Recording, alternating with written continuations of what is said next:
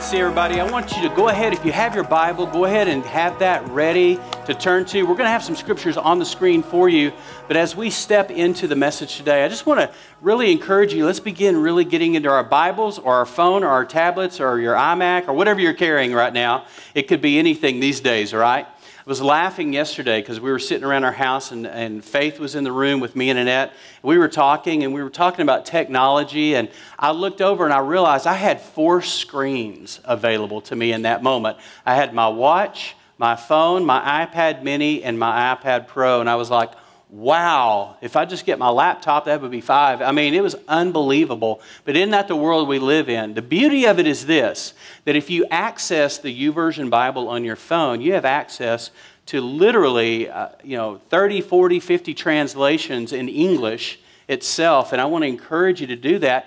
Get in the Word. And this whole series this summer is about getting back into the Word, Bible engagement we call it, engaging the Scripture, and really developing deeper and stronger foundations. Now, we'll pray in just a moment, but I want to show you this. This is called a Simply Fit board. You may have seen this on TV. We've talked about it. And all it is, it's a simple piece of basically a skateboard that's been bent. And what it's for, it's to help you strengthen your core. Many of you have been to the gym off and on. Some of us need to go more than others. Can I get an amen? Talking about myself right now. And so, but what happened if you go and you get coached at the gym? You have somebody who will mentor you and train you. The thing they're going to talk about the most, anybody know? The core, strengthening your core. It's what supports your back. It's what gives you correct posture. It's what keeps you stable and steady. And that's what this board is all about. And what we're doing this summer is we're going through a series called This We Believe. And it is literally all about strengthening your core. And so we're laying strong foundations, talking about what we as a church believe, and as we navigate what we believe, we actually strengthen ourselves. I prayed it earlier. It's this, that though the winds of adversity may blow in our lives, we may be bent, but we don't have to be broken. Can I get an amen? So that's what strengthening your core is all about. We've used various examples besides the fit board. We've talked about, in fact, I'll just show you this. This is a house that has a bad foundation. Obviously, it's disjointed, it's broken, and the longer that goes on without repair, it's going to continue to be worse. Why? Because a bad foundation means it's going to be a bad house. So when we're called the temple of the Holy Spirit in the Scripture, that we are the dwelling place of God, that He dwells in a house not made with hands, He dwells in us, we're talking about building a house that will last for the long haul. Last week, I talked about the ashlar stones of the Temple Mount in Jerusalem. Having been there and seen those and put our hands on those stones, some of them weighing up to 80 tons, unbelievable, 40 feet long, and they were laid over 2,000 years ago. And yet they are still there, and the Temple Mount is actually still supported by those foundation stones. What is that? It's the power and the wisdom of laying a good foundation. Because here's the thing. You know, we had July 4th, right? Just shortly, not too long ago. We watched the show just like everybody else. A lot of people, maybe you watched one on TV, the Big Spectacular. We watched the Big Spectacular here at the airport, right? From our parking lot right here. And the thing that I'm always aware of are bottle rockets. How many of you love bottle rockets? Have any of you ever put a bottle rocket in your teeth and sent it off? Nobody's going to admit that in this group right now. I have not. I watched my dad do it once, and I said, no, thank you. He put a black cat, one of those things, in, and he'd shoot it out of his mouth, and we'd all go, that's kind of cool, but not real bright, Dad. But watching bottle rockets go off, and I see a lot of believers in Christ, a lot of followers of Jesus who they step over the line, they go all in with Jesus. They, in a sense, burn the ships behind them, so there's no going back, right? And yet they go up in this blaze of glory. If you've ever fired off a bottle rocket or a Roman candle or one of those, it's really spectacular going up, and it makes this sound as it goes, and you see the sparks, and you anticipate the pop at the top. And I've watched a lot of believers do that very thing. They get on fire, they get excited, and they go up and they're in a blaze of glory. But unfortunately, it's short-lived. And the reason it's short-lived is because they don't take the time to lay solid, firm foundations. And so the last thing we ever want for anyone in our family, anyone in our community who are followers of Jesus, is to go up like a bottle rocket and then come down in shards. So we're taking the time this summer doing this series called This We Believe. There's a picture of the Temple Mount. Still to this day, rock solid, everything there in place because it was built to last. Today, we're talking about this. I'm going to go back. We're talking about salvation. That word gets thrown around as though we all know what it means. And I remember when I was at college at Howard Payne University, and I had a friend of mine that I went to summer school with. I just met him. We built a relationship through the semester. We were talking because I couldn't help it. Here's the thing. Whatever you're full of is going to leak out. Am I correct? I was so full of Jesus, young, on fire, ministerial student, excited about the future, excited about being trained for ministry to do what I've been doing here for 30 plus years, 35 now. And I remember talking to my friend. He went to another church from another tradition, another denomination, and I just assumed we were on the same page. And we were talking about salvation. We were talking about what does it mean to be born again? What does it mean? And he looked at me with the most deer in the headlights, calf looking at a new gate. If you don't know what that means, ask somebody. Ask a country boy. They'll know what that means. A calf looking at a new gate. I mean, just kind of that deer in the headlights, you know, the dog looking at the Victrola, you know, that look. And I remember going, being saved. He goes, saved from what? Well, it turns out his mother was the minister of that church, or the priest. I'm not sure what they call that position, but she was like the pastor, the shepherd of the church. And he had never in all of his years heard anyone talk about being saved, about salvation, about being born again. He said, well, I was baptized when I was a baby. And I said, well, that's great. You got wet. You had a bath. That's wonderful. But what about now? What is your experience with Jesus now? What's your engagement with Jesus Christ now? And he just, again, looked at me puzzled. And so it started us into a series of conversations. And we'd go back and forth. And boy, what it did for me, and this is a good thing, y'all. Whenever you're challenged in your faith, the best thing that can happen is for you to run to the Scripture. Run to the Bible and say, all right, Lord, Holy Spirit, Spirit of truth, teach me, guide me into all truth. Because what we learned about the Holy Spirit in our series, He's a Spirit. He's the Spirit who teaches us and guides us, the Spirit of truth. So I went to my Bible and I tore it up. Man, I got out my highlighters, my pens. This was before iPads, okay? I had to actually open a Bible. I had to use a concordance. Anybody remember those? I had to use a concordance to actually find. There was no web. I couldn't type up Bible verses on faith, Bible verses on hope, and then get 30, in a list. It was literally hands-on, diving in, and we went back, and throughout that summer, I was a lifeguard at the pool at the college, and he'd come to the pool after class, and we would just talk about Jesus. You know what that was? That was an engaging summer for me, and what it did for me, it solidified what I believed about being born again, about being saved. Because when he asked me saved from what, I had to think a little bit and go, well, yeah, I need to really think that through. What would I tell a person? So we're going to talk about that today. So that's what we're doing. We're talking about salvation today. We've talked about God. We talked about Jesus another week. We talked about the Holy Spirit last week. And today we're going to talk about this thing called salvation. Because here's the thing. Oak Hills Church, if you think in terms of a broad umbrella or a canopy, you have to understand we're a very broad umbrella here, theologically speaking. There's a heritage, but this goes back 16 plus years since the change was made of churches of Christ. But then there's also, we're an interdenominational, multi-denominational, multi-generational church. You could say we're non-denominational, but I don't know that that's really accurate for us. As I've gotten to know Oak Hills over the last 2.5 years, I would have to say we're really more multi-generational. Multi-denominational. So we have people coming here from the Catholic tradition, people from Episcopalian, people from the Baptist tradition, which was my tradition, and we have people coming from non-denominational and what I lovingly call the charismaniac tradition. Amen? Jason, I saw that hand. Okay, there you go. So we have people from all different traditions that are sitting together on the same row, some of you even next to each other or one chair away, and you come from vastly different experiences. And somehow we're supposed to come together, link arms, and go, let's go for Jesus. Well, sometimes we need to talk about some terminology, and I'm all about clarification in words. So I want to share this with you. This is a doctrinal statement. You can go on our website and find this. But this is talking in terms of what salvation as a statement. So don't just think, oh, that's some dry doctrinal statement. This is actually very powerful and compelling. So it says this: salvation is a free gift of God. We'll talk about what it is, what salvation is itself. It's a free gift of God, and I'm telling you, I'm thankful for that.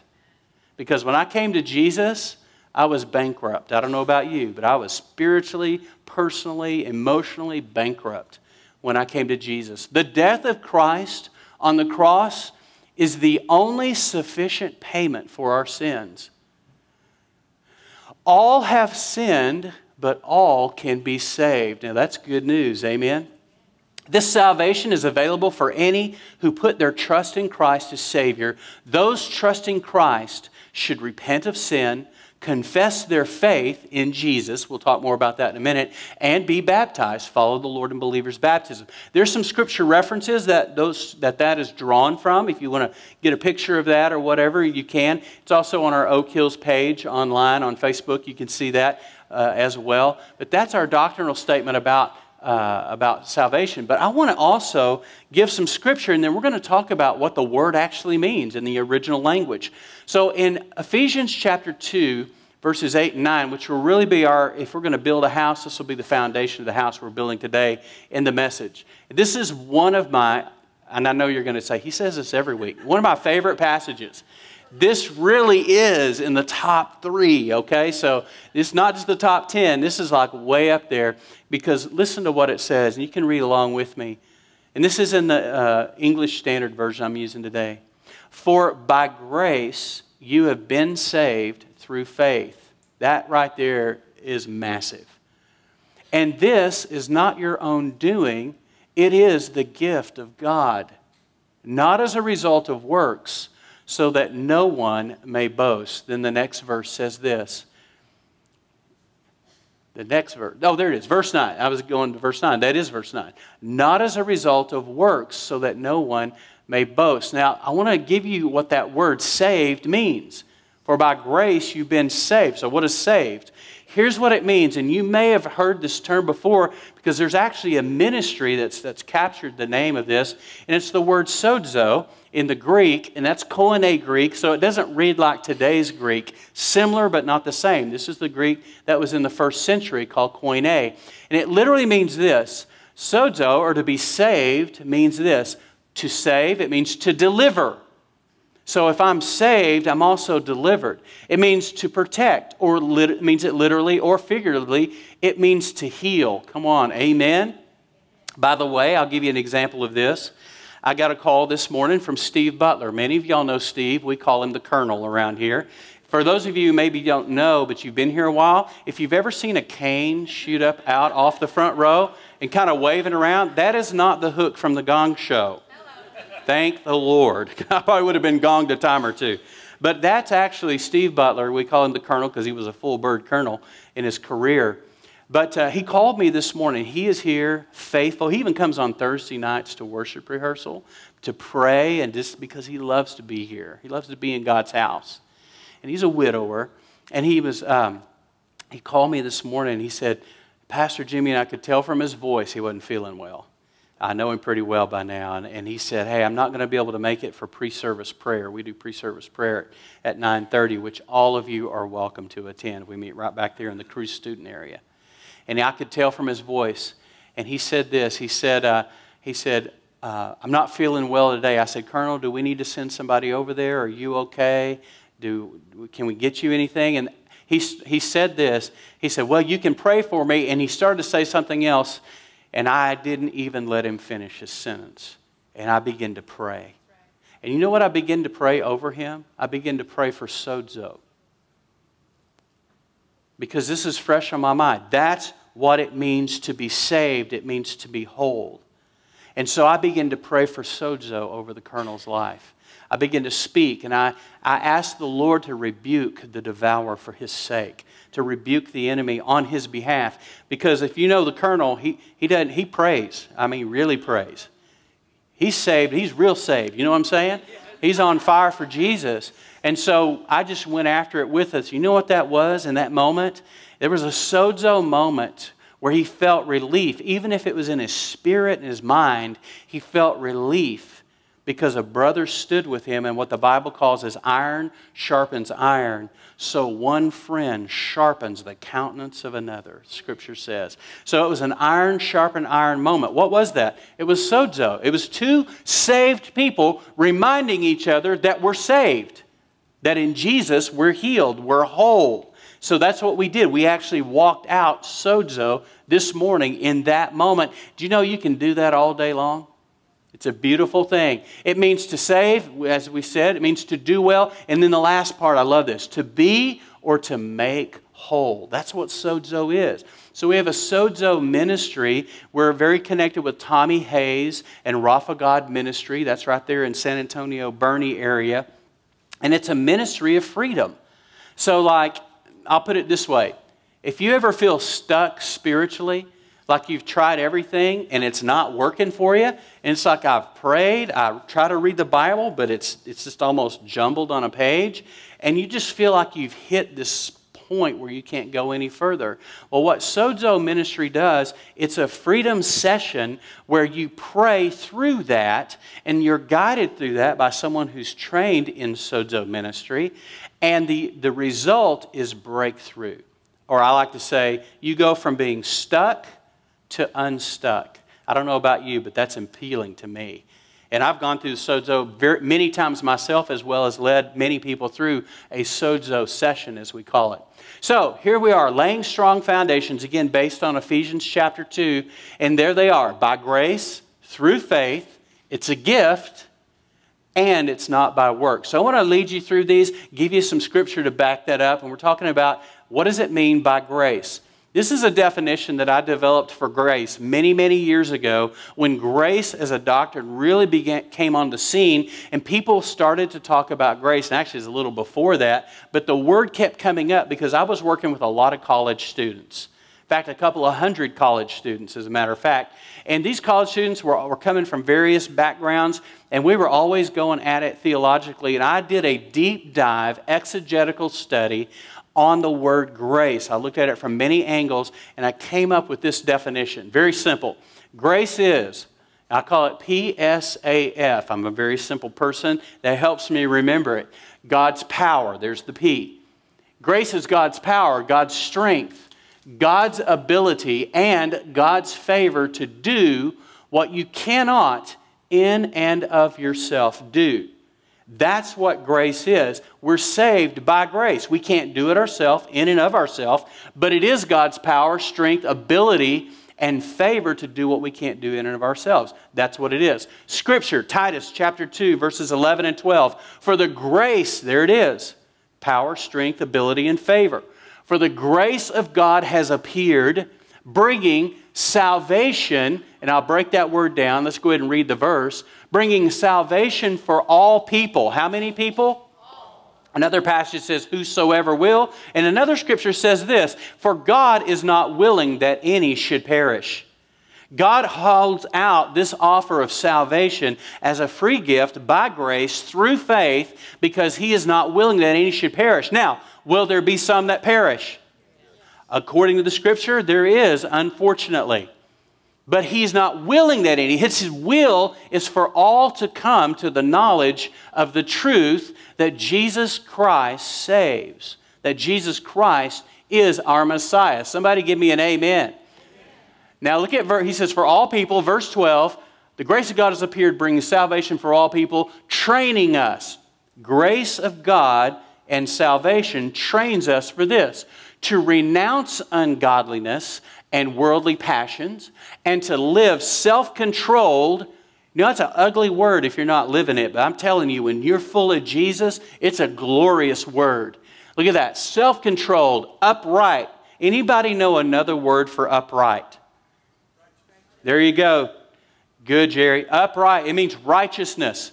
The word righteous means to be upright. That's exactly what that means. It says this, upright and godly lives in the present age. It's not for when we cross over the river into Beulah land.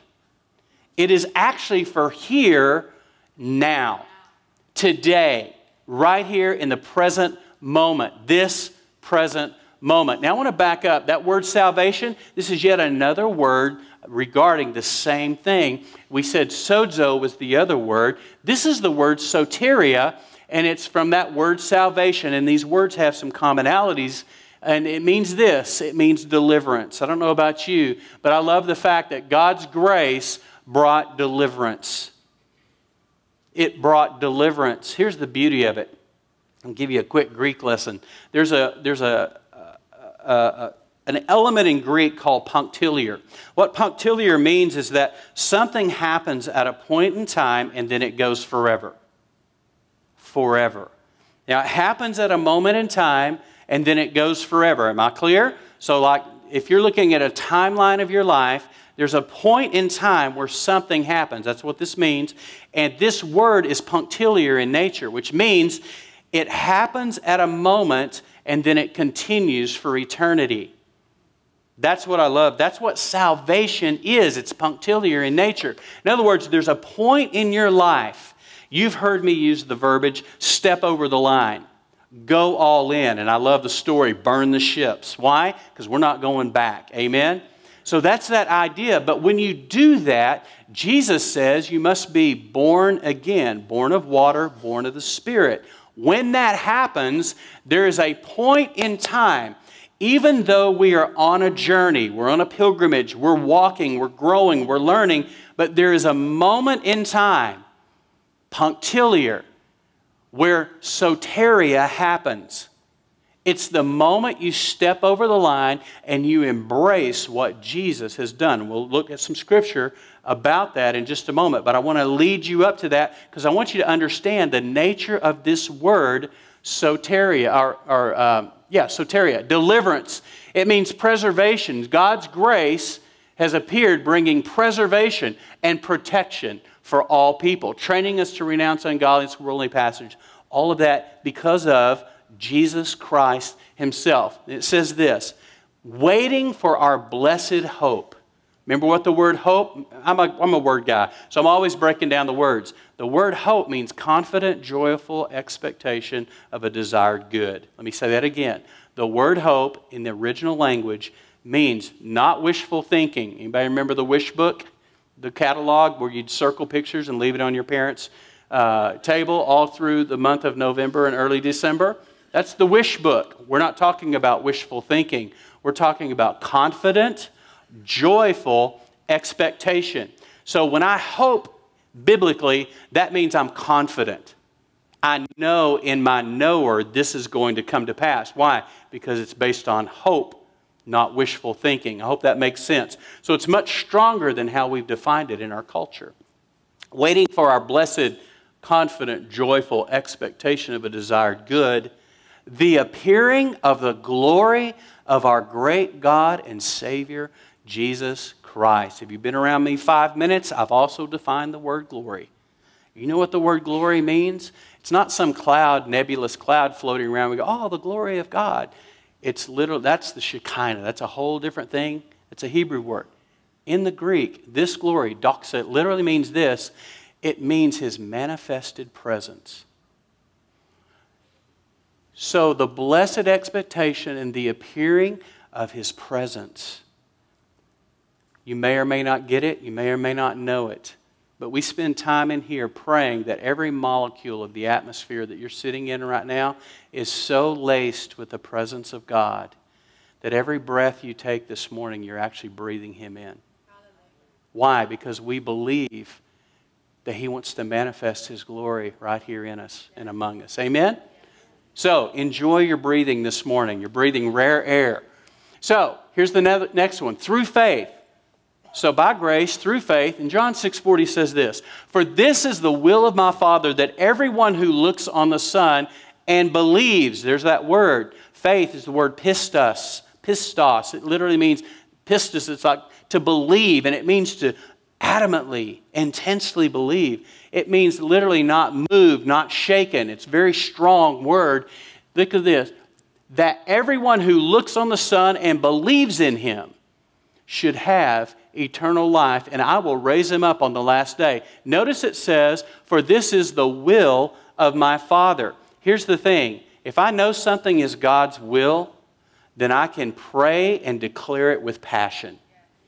Have you ever prayed for something and you felt tenuous about it? Like, I'm not really sure if this is God's will, but I'm just going to ask. Have you noticed the difference between when you know something is God's will and when you're hoping it's God's will? You know what I'm saying? It's the difference between a request, an agreement, and a declaration, where you're aligning yourself and agreeing with God and His absolutely, His manifest will, His desire. And now you're saying, because I know that's His will, then I can call it forth in the name of Jesus. It's a different authority that you walk in. The first one is a spirit of appeal. The second one is a spirit of declaration and agreement. It's powerful. So that's the will of the Father. That everyone, He is not willing that any should perish. And you may be sitting there thinking, that's great. Then somebody should go tell them.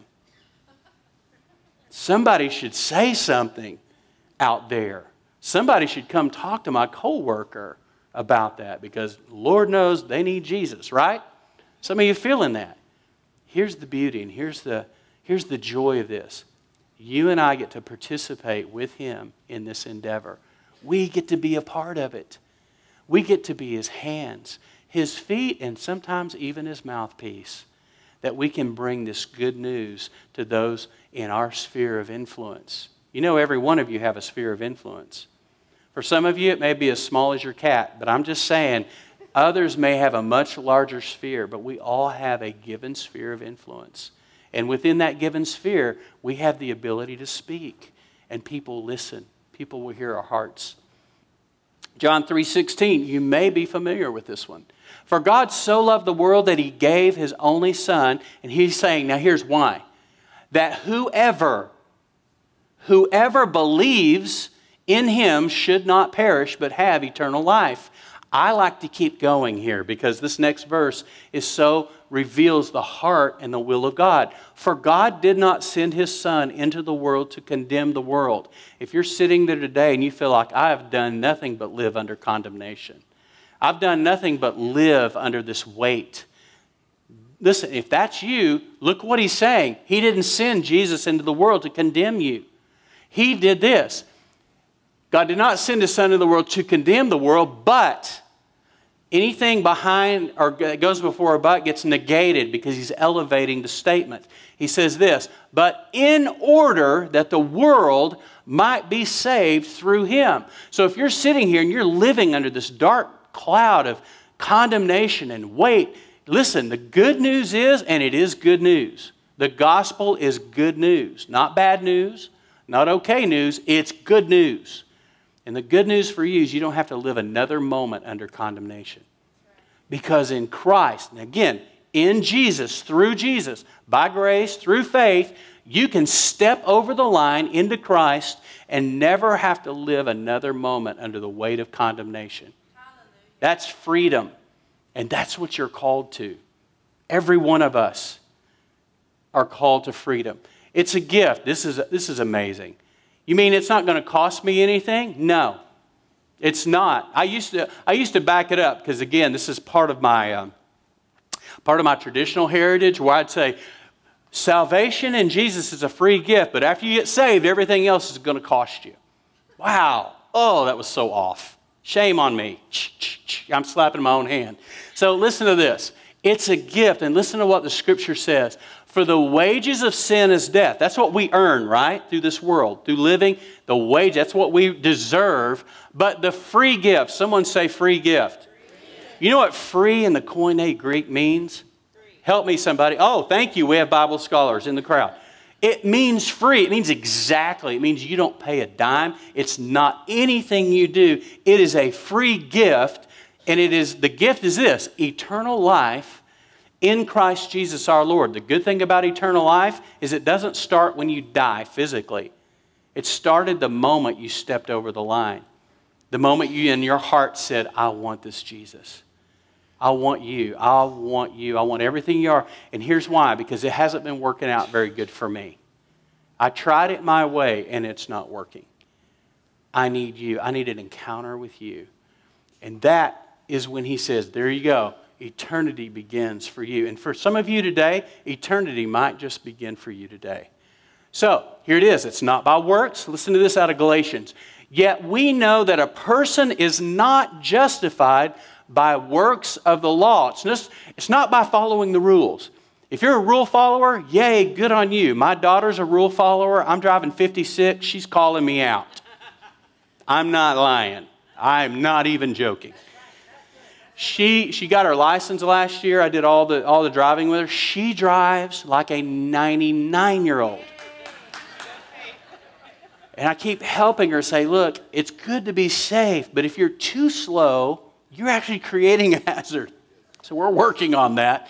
So she'll call me out constantly. Why? Because she's a rule follower by nature. So here's the deal. Look what it says. But in Christ, look at this. We know that a person is not justified by works of the law, but through faith. We're justified through faith. Not by what we do, not by following the rules, but by faith in Jesus. Here's the good news. He died for you so he could give his life to you. And here's the crazy, amazing part, is so he could live his life through you. Takes the pressure off of you. Pressure's on the promises, not on you. So we also have believed in Christ Jesus in order to be justified by faith in Christ and not by works of the law, because by works of the law, no one will be justified. So it's not by keeping the rules and coloring in the lines and just making sure that you're so safe that you never, ever once do anything that might possibly create a problem. You know what? You're going to live a dull, dead, non-compelling life in Christ. I'm telling you, some of the most radical, on-fire people I've met break stuff all the time. And the beauty about the kingdom, it's the same thing I was told when I went to work for Dave Ramsey in Nashville a few years ago. And they had this amazing data system. And I was nervous because it had literally 400 and something thousand names on it. And I was afraid I was going to push the wrong button. Finally, Barmer told me, he said, look, bro, you can't break it. And when I found out I couldn't break it, guess what happened? Freedom. I began to explore and learn, and I taught myself the system, because once I knew I couldn't break it, I was free. Let me just say something about the kingdom. God loves you so much. You're valued, you're important, but you're not that big. You can't break the kingdom. You can't break it, which means lean into it.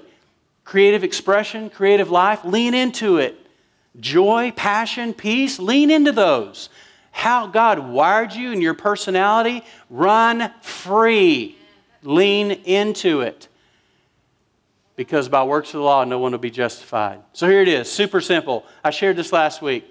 Going all in, step over the line. Receive Jesus. Yield to Jesus. And rest. Receive, yield, rest. It's not that complicated. So here it is, Romans 10:9. You may have read this scripture before. I want to land with this. Romans 10 says this: if you confess with your mouth that Jesus is Lord. It's not just a literal, Jesus is Lord, I'm in, woohoo, glory. It's declaring the truth that He's the Lord over your life. It's more than just making a statement. If you confess with your mouth that Jesus is Lord and, come on up, Russ, believe in your heart. Confess with your mouth, believe in your heart. Remember we talked about this? We want to go from here, the 18 inches in the average man, center of the brain, center of the heart, from a head knowledge to a heart knowledge. I just call it knowing in your knower. We want to know in our knower. We want to believe that God raised Him from the dead, the truth that Jesus, who was crucified, was also raised. He says that we talked about that when we talked about Jesus. You will be saved. Soteria. You will be saved. Sozo. It's the same derivative. Verse 10. For with the heart one believes and is justified, and with the mouth one confesses and is saved. For everyone who calls on the name of the Lord will be saved. Just say this with me. I'm going to say it, and then I'm going to ask you to simply repeat it, just as a statement. I am an everyone. Let's say it together. I am an everyone. Let's do it one more time. I am an everyone. I want you to get that and understand. He's saying everyone, anyone, everyone, whoever, whosoever, depending on what translation you're using, whoever calls on the name of the Lord will be saved. So I want to share this with you. This is not a great graphic, but this was developed a number of years ago by Dr. Rice Brooks. I worked with Rice for many years. I was on staff in his organization, his church up in Nashville. And he developed this idea of what is the gospel. In fact, this is so compelling, our entire staff, we had over 100 people on staff, we all memorized this. And it was so compelling that my daughter I don't know how old Faith was at the time, 8, 9. She was little, tiny. She memorized it with us because we were doing it so much, because it took a little more effort for us to memorize it than a little child, I'm just saying. And we memorized this statement. I remember her saying it with us. I remember how much it meant to us. In fact, it was so compelling and powerful that she stepped over the line and gave her life to Christ at a young age and was baptized. Here's the thing. Maybe you did too. And I'll talk about the statement in just a second. But maybe you did that too. But here's the thing. Later on, a number of years later, when she was 12 years old, she was at a youth camp. And she realized that at that young age, that when she accepted Christ, got baptized, she realized, I really didn't know anything. I just had limited knowledge. I was a child. But at 12, as she began to learn and her cognitive expanded, she began to realize, you know what? I need to go all in. In fact, she was at a youth camp with one of my former youth ministers, and he did a thing called burn the ships. They actually built half a ship and burned it. I mean, it was like typical youth ministry, right? It was pretty powerful. Good idea. They're awesome. So he burned the ship, and they burned the ship at the end of camp, made a big bonfire out of it. But the idea was not going back, and that was such a compelling message to Faith at 12 that she says, I know for a fact I might have been born again as a little one because God took me on my own terms, but at 12, I know I stepped over because something changed. It may be different for you. Maybe when you were young, you stepped over the line, but maybe as an adult, it's like, you know what? There's a re-engagement that needs to happen. I know it's easy to look on our past and go, yeah, it was great. I remember these stories, but the thing is it current to you today? Salvation is punctiliar. One moment in time and then forever, and it's just as current today as it was 30 years ago, 40 years ago, 5 years ago, 3 months ago, whenever you stepped over. It should be just as current today. In fact, you should not be diminishing in your passion, your hunger, your desire for Him and for His Word. In fact, if anything, it should be increasing. I told our elders on Monday night at our little meeting, I said, I feel our gathering. I said, I feel like it's exponential for me. Where it's like, I got born again and it was strong, but I feel like I've hit a new curve right now where it's like the reality of Jesus and the reality of the gospel is rocking my world. So much so that it is messing me up. I will tell you, in love, I am undone by who He is. Now, look at this definition of the gospel. This is a great definition. I've shared this once before, just passing in a message, and many of you were like, what was that? What was that? Well, here it is. The gospel is the good news that God became man in Jesus Christ.